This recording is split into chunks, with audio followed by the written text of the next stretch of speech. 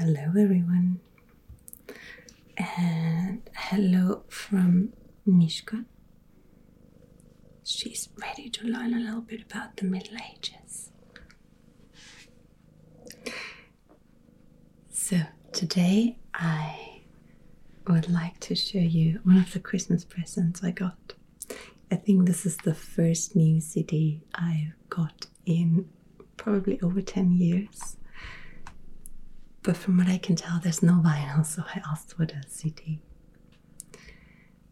I mentioned recently that I've been listening to medieval songs from Spain, and then the algorithm suggested some other medieval music, and eventually I heard some of these.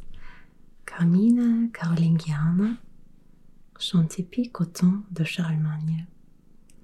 So, songs from the time of Charlemagne. And specifically I heard the first one, Versus de bella che foi dacta fontaneto. The thing is, I don't know any Latin.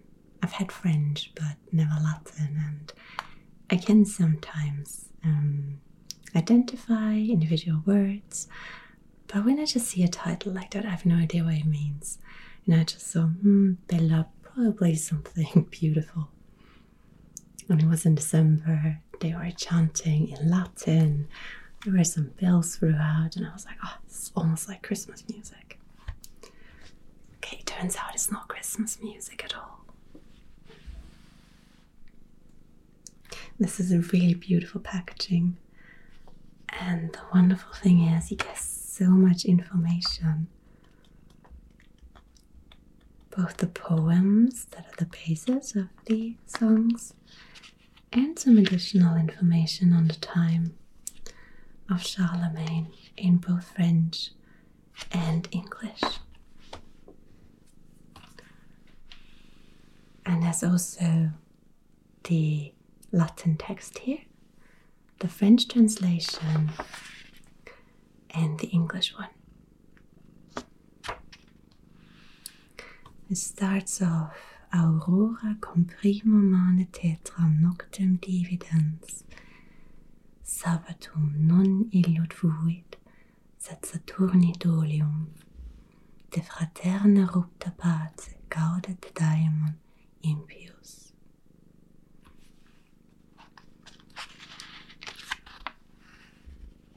Maybe you already have an idea of what that could mean, and that is not particularly joyful. It says, the dawn that dispelled the horrendous night at the break of day was not a Sabbath of rest, but a Saturday of sorrow. The demon of disloyalty rejoiced in seeing the breach of peace between brothers. So very dramatic. They cry war on all sides. Violent fighting breaks out. Brother schemes the death of brother. Uncle of nephew. The son shows no mercy to his father. So the song talks about a war, and specifically about a battle. And it tells us who the winner was. The right hand of the Lord Almighty has protected Lothair. He won the battle through his courage in combat. If the others had fought like him, peace would soon have been restored. It also tells us where it happened. They call it Fontenoy, the fountain, as well as the village in the country where carnage and devastation of the blood of Franks took place. So it was a battle between the Franks. They fought on both sides. We also know who wrote this poem. This calamity that occurred, which my poem recalls, I, Angilbert, witnessed it with my own eyes, and fighting with my companions, I was the sole survivor among many in the front line of battle. And then he tells us who the enemies of Lothair were. I returned to see the deep valley and the gaping chasm where the brave King Walter chased his fleeing enemies down the banks of the torrent. On the side of Charles, as well as that of Louis. Then he continues, talking about the horrors of the battle. So the enemies were Charles and Louis. And we get another idea of who these three were. It says here, brother schemes the death of brother. So they were all related.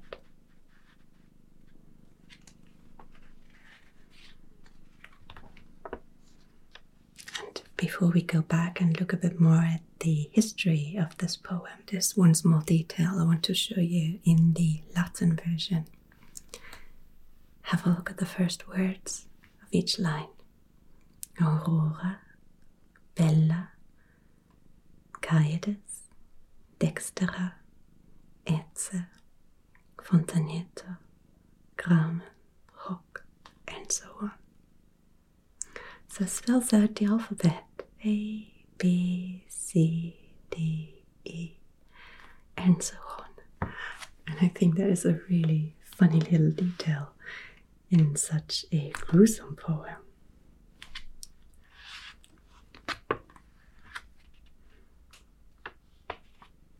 Alright, so here we also get some information about Latin and the Carolingian era. And here we have some more information about the time and this poem in particular. Let's have a look at it. So here we're given a date. This was June the 25th, 841, shortly after the death of Emperor Louis the Pious, successor to Charlemagne. A devastating war set the heir to the imperial title, Lothar, against both of his brother, Louis the Germanic and Charles the Bold. Oh. Alright, the kitty has more important things to do. I think she's off to eat. So the battle, we already noticed, took place at Fontenoy. And it resulted in the Treaty of Verdun, which left a deep-seated mark on the history of the European West. I'm going to show you this on a map in a minute. I think it's a really fascinating time. We also have here the alphabet from A to P. It's 15 stanzas, and they're composed in 3 15-syllable lines. So if we have another look back here,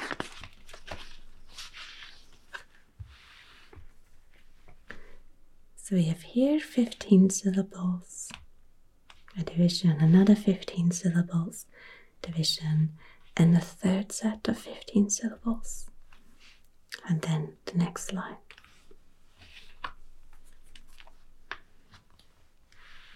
And I think it makes for a really interesting melody. It really caught my ear. I will link it below in the description box so you can listen to it. I think it's really beautiful. And the versus has been preserved in 3 manuscripts. And this is the Paris version because it has been supplied with an Aquitanian style musical notation. So oftentimes when you hear medieval music, I think inevitably the question that's going to come up is, how do we know what it sounded like? Because they didn't write down notes like we do today with maybe these annotations, forte, piano. So they added certain musical notations. If you look at it here, they introduced a system of musical notation with signs that mimic the rising and falling inflections of the singing voice in the space above the lines.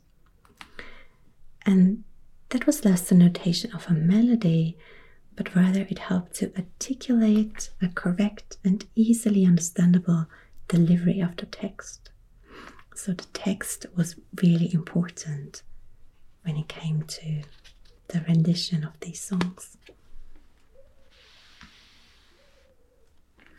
And I really like what it says here. So from then on, the masters managed to give unprecedented scope to the rites of a public and official liturgy, whose function was both sacramental as well as secular. In their great prose writings, they insert exuberant pieces of poetry, prosimetra that were probably meant to be read aloud and sung.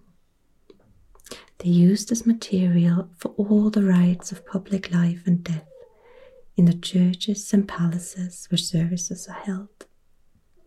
These public ceremonies must first and foremost be beautiful, luxurious, magnificent. Thus they have to be enriched with musical creations, sequences, tropes, and other pieces more plainly supported by monodic chant or polyphonic singing. From then on, music ceased to be a mere embellishment. It turned into language, communication. Contemporaries expected it to be awe-inspiring and to help memorization. I think that's really beautiful.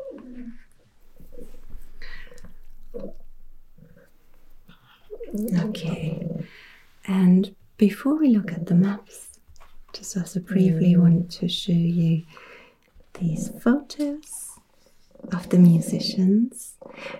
This was recorded at the Abbey of Fontevraud, which is really, really beautiful place. And if you're ever near the Loire, it's definitely worth visiting.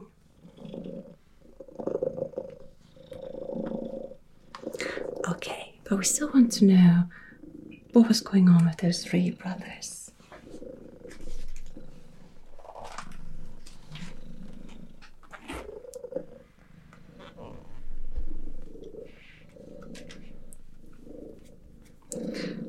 So let's have a look here at the Putzke Historische Weltatlas. And we can see here the Empire of the Franks under Charlemagne. So we're back around the year 800. And you have to remember, after the Roman Empire in the West fell, there wasn't that much happening here. Of course, you have a lot of medieval history, but this was more the periphery. And the center of history moved east, towards East Rome, Constantinople. It moved south. We can see here the Emirate of Cordoba. And here in the north we have the Vikings also moving east with the Kievan Rus. So you have here sort of the centers surrounding Western Europe, and this was a bit more calm. There was still the idea of Rome as an empire, as a source of power. But the level of education had fallen a bit, and Latin was still spoken, but in a different form. So this was more vocal Latin, the everyday kind of Latin that was starting to develop into different dialects and would eventually become French, Spanish, Italian, etc. One thing we've already mentioned in the video about the French language, you probably remember this, is that while French is a Romance language, so it developed out of Latin, the rulers were Germanic during that time. And Charlemagne probably spoke Frankish, which is a Germanic language, and not so much Latin, though there are comments that he learned Latin and he could even read it and he spoke it as if it were his mother tongue. I don't know if that's a bit of an embellishment, because obviously he was an important ruler and You only want to say the best of things about your emperor, right? Alright. We can also see the Bretagne here is not part of the empire of the Carolingians. But we can see that it extends eastwards across what would become Germany eventually. We have some areas here that would become Austria, and Charlemagne also ruled over parts of Italy. And that is a huge area. Now the problem is, after Charlemagne, this empire started to break apart. And with the Franks, the rule was that you would divide the land between your sons.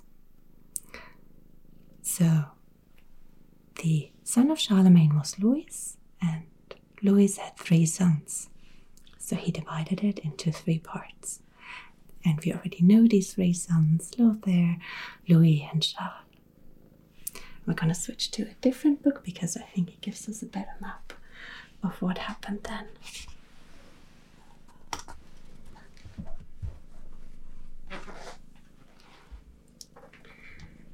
This is the Atlas der Weltgeschichte.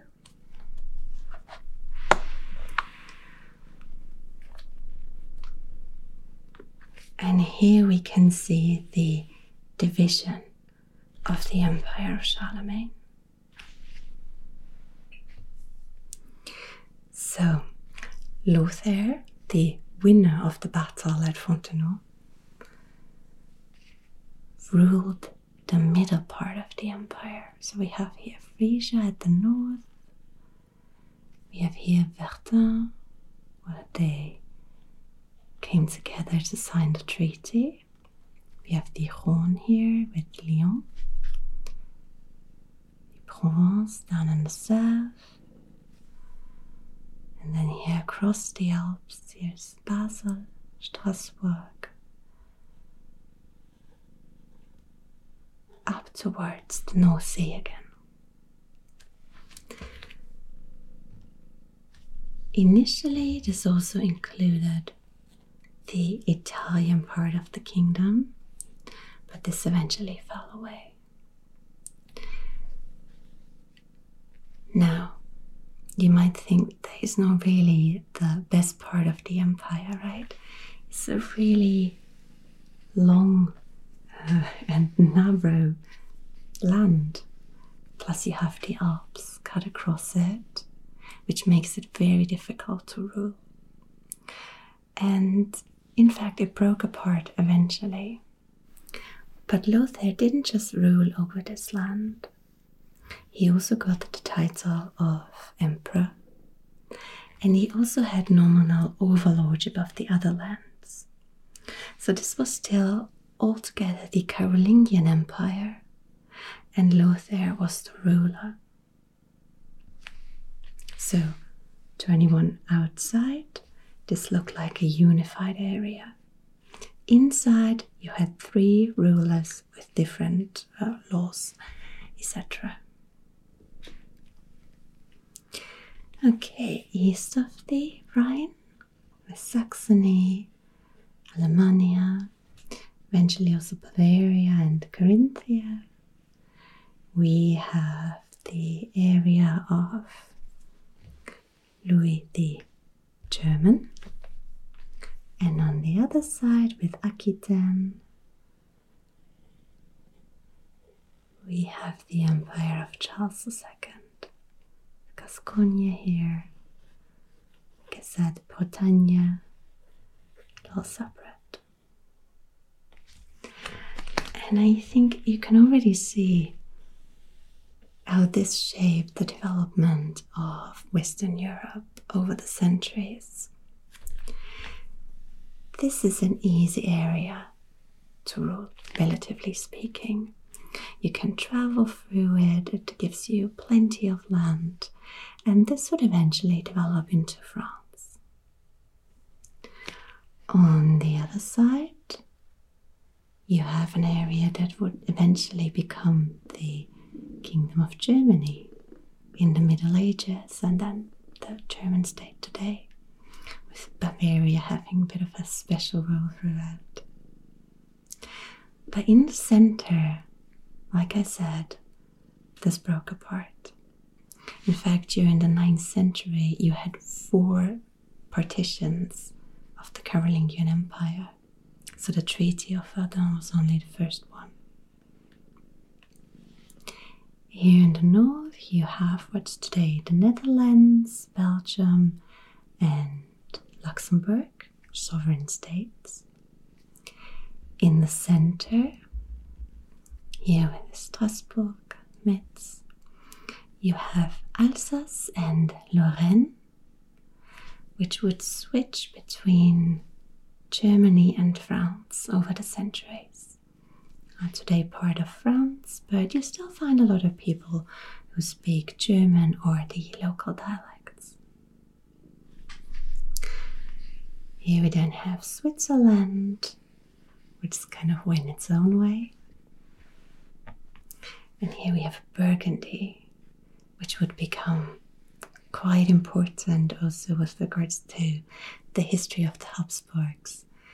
From here began the expansion across the Netherlands, Spain, and then into the New World. But Burgundy too sort of changed rulers over time. When I say they were ruled by the Habsburgs, this already gives you an idea that it was not part of the Kingdom of Germany and not under the rule of the King of France. You can see this really well here with the different treaties throughout the 9th century. 843, 870, and then again 879, 880. So here we have the Kingdom of Luther in yellow at the center. It then turns only into the southern part of Italy, and the northern part is divided between the eastern and western kingdoms. And eventually, Burgundy is separated from it as well.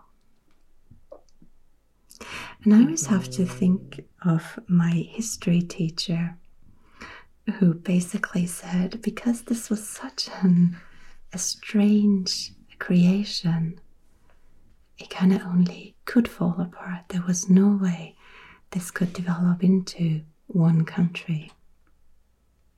He might have simplified a bit, obviously, so we had a better understanding of it. But that really stuck with me. I find it quite fascinating. Okay, I think the kitty's taken some interest again as well.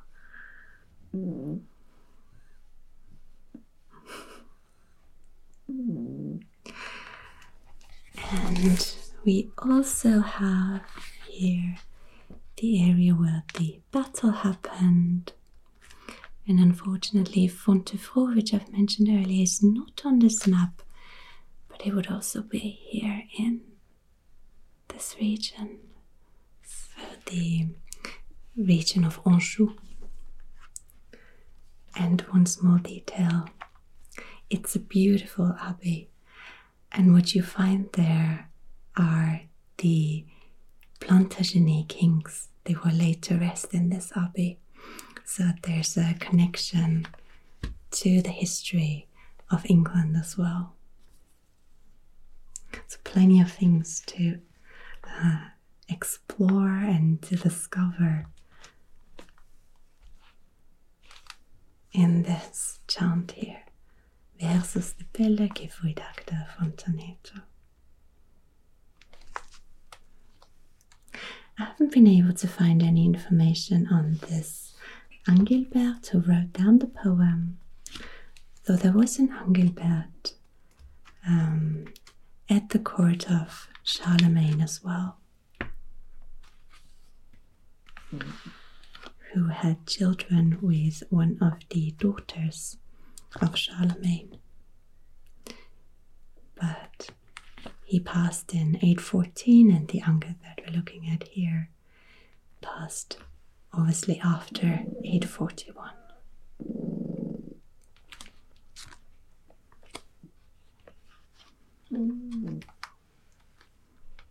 Alright, like I said, I'll link the song in the description box. Maybe you'll enjoy it as much as I did. And I think now I need to give this little kitty here some attention. Thank you for joining me today, and I'll see you again next week. Good night.